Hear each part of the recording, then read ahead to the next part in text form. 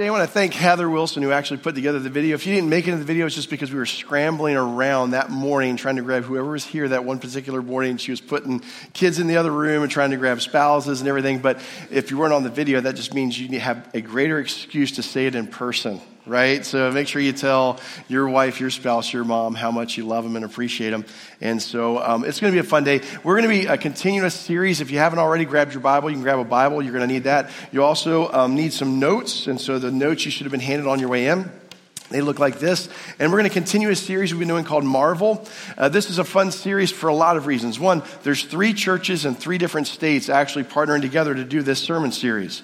So one out of Arkansas, one out of Maryland, one here in Delaware, partnering together. And it's actually based on a key verse out of Mark 6:6, which just says, Jesus marveled at their unbelief. And we said, look, if he's going to marvel at something, let's not let him marvel at our unbelief, right?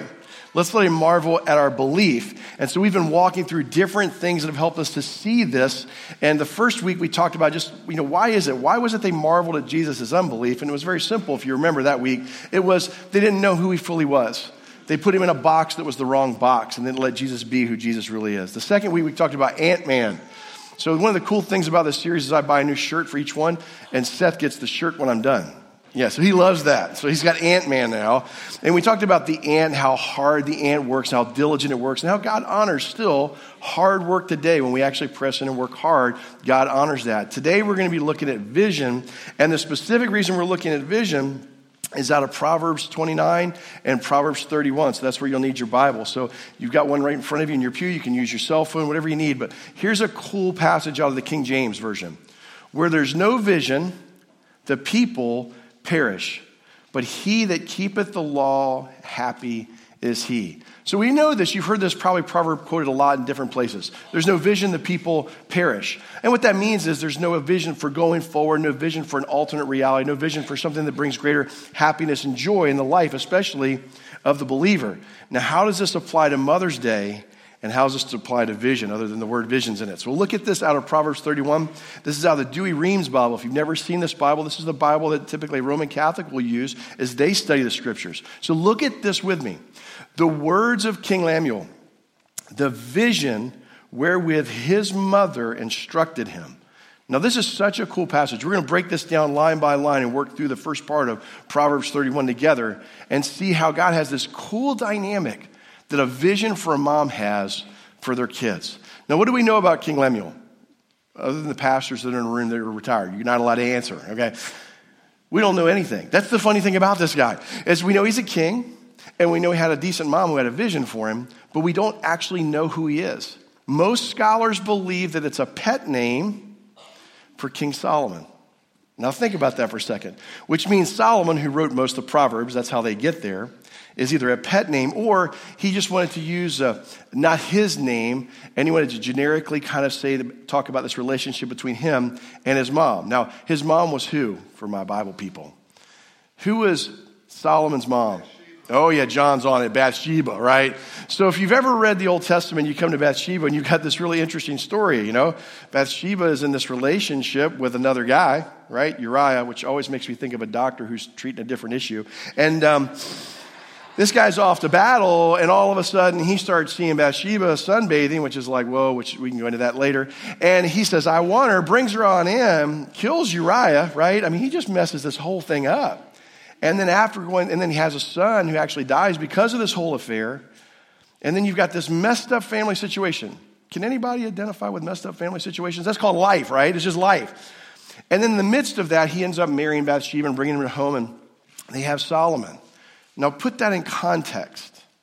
And then think, if this is true, this is a mother who's giving an oracle, or she's given a vision, or she's saying, hey, look, son, here's some things I want you to know. Because if you'll follow these sayings, these wisdoms, then you won't get messed up. You will actually be able to see the greatest blessing because you'll be following God's guidelines for your life. Is that not cool? And I think that's not only true in this situation, whether it was Solomon or not, mothers have this perspective, don't they? Even before their kids are born, we're going to look at this. They have this vision for their kids. They have the greatest hope and desire for them to do so well. And so let's do this a little differently too.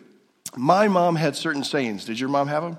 Like, I'll give you one. My mom said, if you don't stop doing that, I'm going to upset your apple cart and spill all your peaches. That was one of my mom's. And I'll never forget the time I looked at her and I said, Mom, if it's an apple cart, why are we spilling peaches? All that involved was a wooden spoon and correction. You know what I'm saying? That's what followed. But I've never forgot that saying. And your moms have sayings. There's certain things they've taught you. And not all the moms we'll get to a second are necessarily biological moms.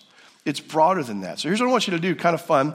If you're a social media person, not everybody is, it's okay. If you're a social media person, I want you to go to our Facebook. You'll find it pretty easily. And I want you to monitor this, Brent. I'm springing this on you last second. If your mom had a cool saying, I want you to post it right on Grace Seaford's Facebook. Because by the end of the service, if there's some cool ones there, I want to share them with you, and I'll show you where they fit inside the message. So you can do that. If you're not a social media person, put them on the back of your Connect card before the end of the service, and that way I can share something. And I won't share your name, but I just want to share some of the cool things that moms have passed on to all of us so that we won't forget those. So let me walk through this mother's vision with me, okay? Here we go. So let's start with Proverbs 31. And we're going to start with the first one. A mother's vision comes in many forms. That's the first thing I want you to see. It comes in many forms. Verse 1, the sayings of King Lemuel, an oracle his mother taught him. So when you think about this, this was his physical mom, no doubt.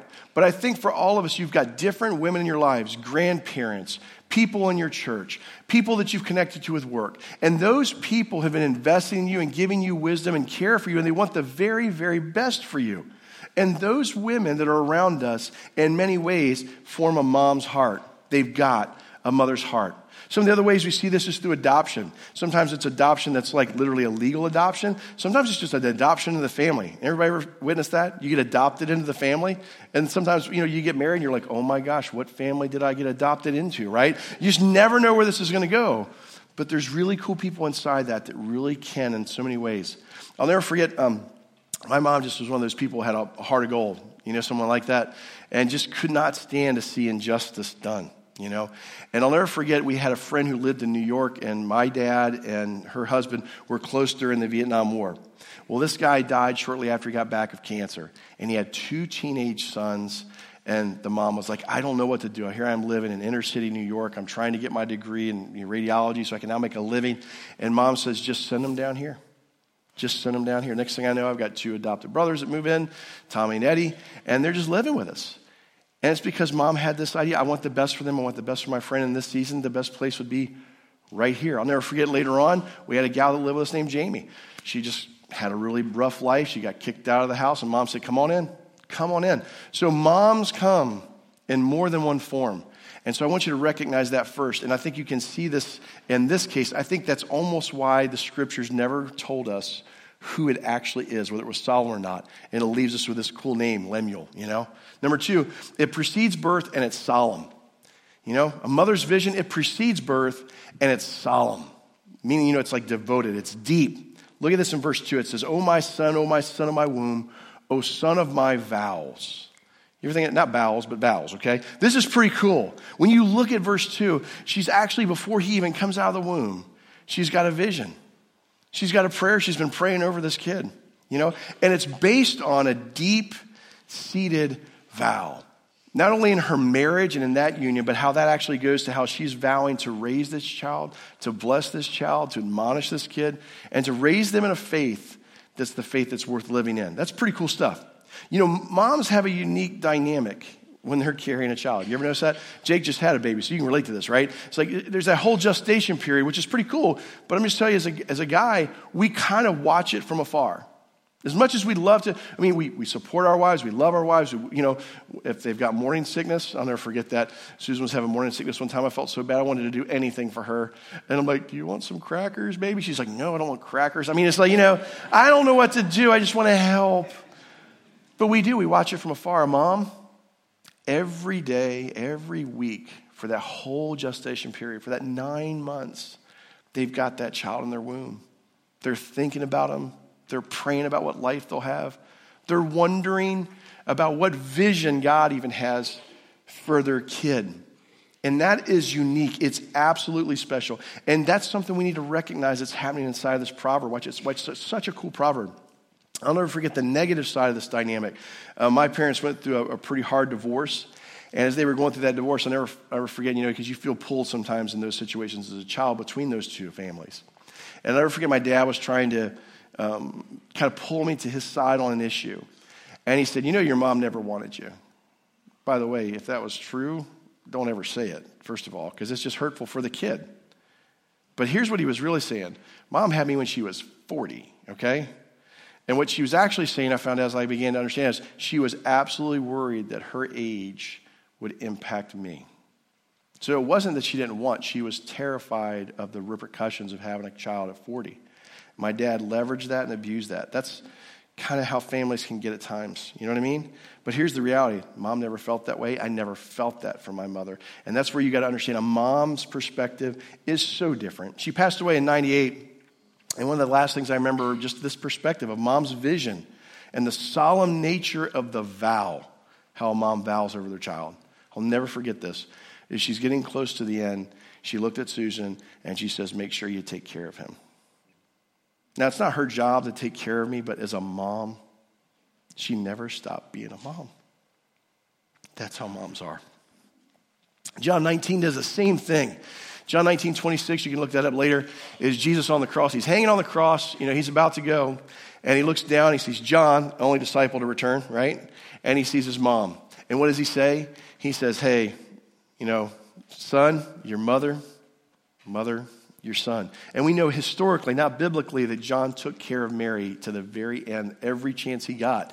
And so even Jesus understood the special nature of this relationship, how solemn the vow was, and how deep the vision was. The third thing I see when you look at this proverb, very cool, is it's focused on health. It's focused on health.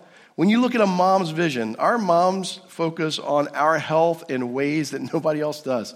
Look at this, verses 3-7. It says, do not spend your strength on women. My mom didn't quite say it that way, but she said that. Your vigor on those who ruin kings, right? Now remember, could have been Bathsheba. This makes sense. It's not for kings, O Lemuel, not for kings to drink wine, not for rulers to crave beer, lest they drink and forget what the law decrees and deprive all the oppressed of their rights. Give beer to those who are perishing. That's an interesting topic we'll come back to, okay? And wine to those who are in anguish. Let them drink and forget their poverty and remember their misery no more. When you're looking at this passage, what's actually happening is, you got to remember, morphine wasn't on the market back then, right? Okay? So your cousin's brew, that was on the market, all right? And so when people were actually perishing, when people were actually in pain, this was a sedative. And what she was actually saying to her son is, listen, don't dull your senses. Don't get to a place where you're so affected by these two things. She's not saying don't have a beer, Lemuel, don't have a glass of wine. What she's actually saying is don't get to the place that affects your judgment. Don't get to the place that actually affects your compassion. Don't get to the place that affects how you understand the people around you, especially the people that you're most supposed to be compassionate with. What I hear inside this is she was concerned about his health. She was concerned about his health. And moms kind of think of health from the relational standpoint, the physical standpoint, and the spiritual standpoint. They're better at this many times. How many times do we look in church and the first one who arrives is mom with kids in tow, right? Hair's all over the daggone place because she's had to drag them out of the daggone home to get them here, right? And dad's like, cool, free day of fishing. No, right? Moms are thinking about that spiritual dynamic of health. They're one of the first ones to think of that. They also want you to be healthy physically, which is why she's saying these things. And they definitely don't want their sons or their daughters chasing after every single relationship that comes down the way without giving value to it. Value that she's not saying because she wants him to get married, right? Because if you read the rest of this proverb, she says a noble woman who can, fine. She wants a noble woman for her son, the right kind of woman. So moms in some ways, not in some ways, in every way, just really think about our health. So I'll come back to my mom, because this is my only reference, right? So my mom was funny. Back when I was growing up, so I'll give you an idea, I was born in 1972. So we had ADHD back then too. We were just called the troubled kid that every time we'd get a card sent home, the report card, I was the kid that said, won't shut up in class and won't sit still, okay? I'm that kid. And I always had a hyperactive brain, hyperactive mind. It doesn't shut down until I shut down. And so they had just come out with this cool new drug called, I think it was back then, what was it, Ritalin. Yeah, they were like, put this boy on some Ritalin. Make all of our lives better, okay? And mom said, she didn't know enough about it. Now, there's nothing wrong, by the way, for taking medication for ADHD. It can really help you. But there wasn't enough known about it in the 70s. There just wasn't enough known. And mom wasn't sure. So what did she do? She cared about my health, relationally, physically, spiritually. She said, I'm going to sign that boy up for every sport that comes down the pipe, right? I will wear him out. Okay, that was the 70s version of ADHD drugs, okay? And so she just would put me out there because she cared about my health. She cared about my social well-being. She wanted me to do well. And later on, I think if better medications had been in play, it would have made it even better for me, especially in school, because I still struggled academically, even though they wore me out, okay? So the fourth thing I see when you look at this proverb, so beautiful, is it emphasizes character above all. Moms emphasize character above all in their vision. They want our character to be so good. Look at verses 8 and 9. Speak up for those who cannot speak for themselves, for the rights of those who are destitute. Speak up and judge fairly. Defend the rights of the poor and needy. That sound like a mom? That sounds like a mom. The compassion that's inside that, the character that she wants for her son, I'll never forget that. You learn certain things about character from your parents again, especially from your mom, that's just so beautiful. I'll never forget as a young guy, one of the cars I always wanted, I still have not got one, so keep your eyes out for this car, okay? I always wanted a 1971 Mustang Fastback. Anybody with me on that? Nobody? Oh my gosh. Okay, Jeff. Oh, he says, I've got one. Thanks, Jeff. Rub salt in the wound. Okay, salt in the wound, right. I always wanted one. I'll never forget as a 17-year-old kid, I've just started to work, I'm just starting to finally make some money, can barely afford to put gas in the car and insurance. And right in town, there was one on this one street, and somebody put it up for sale, and I'm like, I want that car. And I went to Mom, I'm like, Mom, it's a good deal. I'll never get it. They're actually getting more and more expensive because it's a classic. It's the only year they made the engine in Cleveland. It's 351 on the floor, Mom. You can chirp in every gear. This is the car. And I'm sorry, we got to have this car. Help me out to get this car. This deal is too good to be true. Susan makes the most money. Thank you, Paul, for reminding me that Susan makes the most money. It's always been true.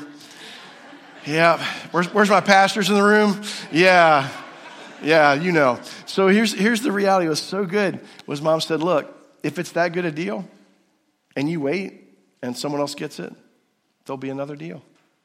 She goes, that's just truth, Larry. She goes, I want you to understand. There's never a deal that's so good that you can't wait on it and another deal come along. Never feel pressured and never feel forced into buying something or getting a deal.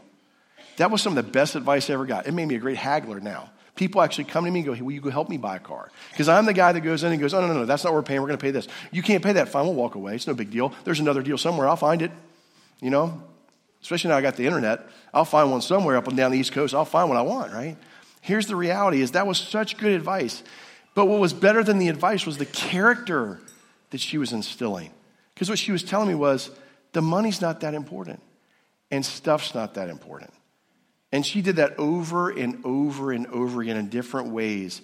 And even when my grandmother passed away and my family got fighting about money, my mom's kids, not one of us had an issue with it. We're like, it's not a big deal to us. We got out of Grandma what we wanted when Grandma was alive. That's the reality. Moms instill this kind of character in us, and we need this kind of character, especially the day we live in. So what do you do with that? Like, how do you put this to work in your life in a way that's actually very beneficial for you? So the first thing is you honor Mom's vision. So if that's Mom's vision, let's honor Mom's vision. The first thing is reflect on Mom's instruction. Reflect on Mom's instruction. So one of the other things that Mom said when she was trying to give me that idea, and she was so right, was she said, if you ever want to know why things work the way they work in the world in which we live, Larry, follow the money. Anybody ever heard that? Follow the money. And you'll find out why most people in this world do what they do. And the older I get, the wiser I find out my mom was. I'm like, oh my gosh, every time, what's wrong with the government? Follow the money. And you'll find out. A lot of times it's not about what's right or wrong. It's about where the money's flowing and where the money's going. You just look at that all around you and you find that's really, and I said, Mom, you were so good. And so when I reflect on her instruction, it helps me now to even process and think about why sometimes people make the decisions that they make. Brent, did we get any cool stuff on Facebook? Nothing? Okay, we don't have a social media people. Put it on your card. But I really want you to do that. I want you to put out there, how did your mom instruct you? What are the things that she taught you and gave to you? Because I think we can share those, and different people can actually benefit from that. But I think you need to do that. You need to do that. Reflect on what your mom has said. Reflect on what she's taught you. Write it down. Put it to paper. Because otherwise, it's gone just like that, and you won't remember it. The second thing, if you want to honor your mom's vision, is honor life. That's what you see in that second piece of that proverb. Honor life. And the world in which we live, we've come to actually cheapen life in so many ways. Right here in Delaware, just recently, there was legislation about abortion. I don't know if you know that, if you follow your actual legislature. But there was actually legislation on that issue. And a lot of people say it's about pro-choice or it's about pro-life. Here's the simple simplicity for me as a Christian. When I read the Psalms and I read that you were fearfully and wonderfully made and that you were knit together in your mother's womb, the argument is solved for me. It's solved for me. Because as a Christian, I believe that life began at that moment that your parents came together or whoever brought you into this world. And life is precious. It's precious. Another area that you see this is on the other end of the spectrum when it comes to life. We're actually having legislation presented everywhere right now about assisted suicide or people ending their life early because they're afraid of the pain that they might incur in those last days. As a chaplain, let me tell you this, I did a lot of years as a chaplain, which means I got to hold the hand of a lot of people as they passed. I got to be with them and their families. And we do not need to cheapen life, especially at the end of life. People say some of the most profound things when they know they're toward the end of this journey. And I don't want to rob anyone of that because it's so amazing. And what I can tell you is hospice done correctly will manage someone's pain perfectly. If it doesn't talk to your doctor, I'm telling you, you don't want to rob people of those moments. And so for you and I, one of the things that we can do is make sure that everything that we're engaged with in our thinking and with our representatives and with the community around us honor life. That's something we can do, and I guarantee that'll honor a mom's vision, especially this mom. The third thing is create a holistic health plan. This is one I struggle with, okay, because I like to eat. Create a holistic health plan. What do I mean by that? Moms want you to be healthy, right? Were your moms like this? I don't know. I don't know if I'm the only one that had a mom like this. But did your mom always make you wear clean underwear? Is there anybody in here that's like that? And what did she say? What was her reason for wearing clean underwear? Okay, it wasn't just my mom, okay? And I remember looking at her, I'm like, if I'm in an accident, the underwear is not going to be clean, okay? Am I real? But that didn't matter. What was behind that was what? I want you to brush your teeth. I want you to use deodorant. I want you to be healthy. So I think for us, we need to actually define that. So, if you need to lose some weight like me, lose some daggone weight. If you need to actually exercise, get on a bike and get some exercise. If you need to actually work on relationships in your life that are rough, then get some help and work on the relationships that you need to work on in your life. Be holistic. If your spiritual life is lacking, then start doing things that your mom said to do. Reading your Bible daily. Coming to church. Hanging out with friends that help you in your spiritual journey. Your mom would be proud. That's honoring her vision. That's putting something inside of you that would honor your mom's vision, and especially this mom's vision. So here's one last thought when you really think of this. And I'll give you an area of my life that I need to work on. Was mom's vision comes into focus the wiser you get. I don't know if you've noticed that. The older I get, the wiser mom gets. I remember up to the age of 25, I thought my parents were idiots. Anybody there with me? Yeah. And then I started getting older. I started having kids, and I'm like, oh my gosh, my parents were geniuses. How did they ever survive this stuff? The older you get, the more you really understand that. And that's why you got to write this down. Because that's when you come back to it. And there's a lot of different people around you that can do this. One of the areas I know that I have an area of virtue, we're building on mom's virtues, where I need to do that, is this. Mom was bold when you needed to be bold. She was, what's the right word? She was in your face when someone needed to be in your face. And in some ways, sometimes I get humility confused with that. And that's an area I've told my wife I need to do better at sometimes. There's moments where you just need to be bold. And you used to say it for what it is. And I said, Mom had that, and I want to borrow that virtue, and I want to put that virtue into my life. And that's why I want you to build on your mom's virtue. And I think you'll see that the older you get, the wiser mom's sayings get. So post those and let us know. Here's what I'd like to do for you and in you.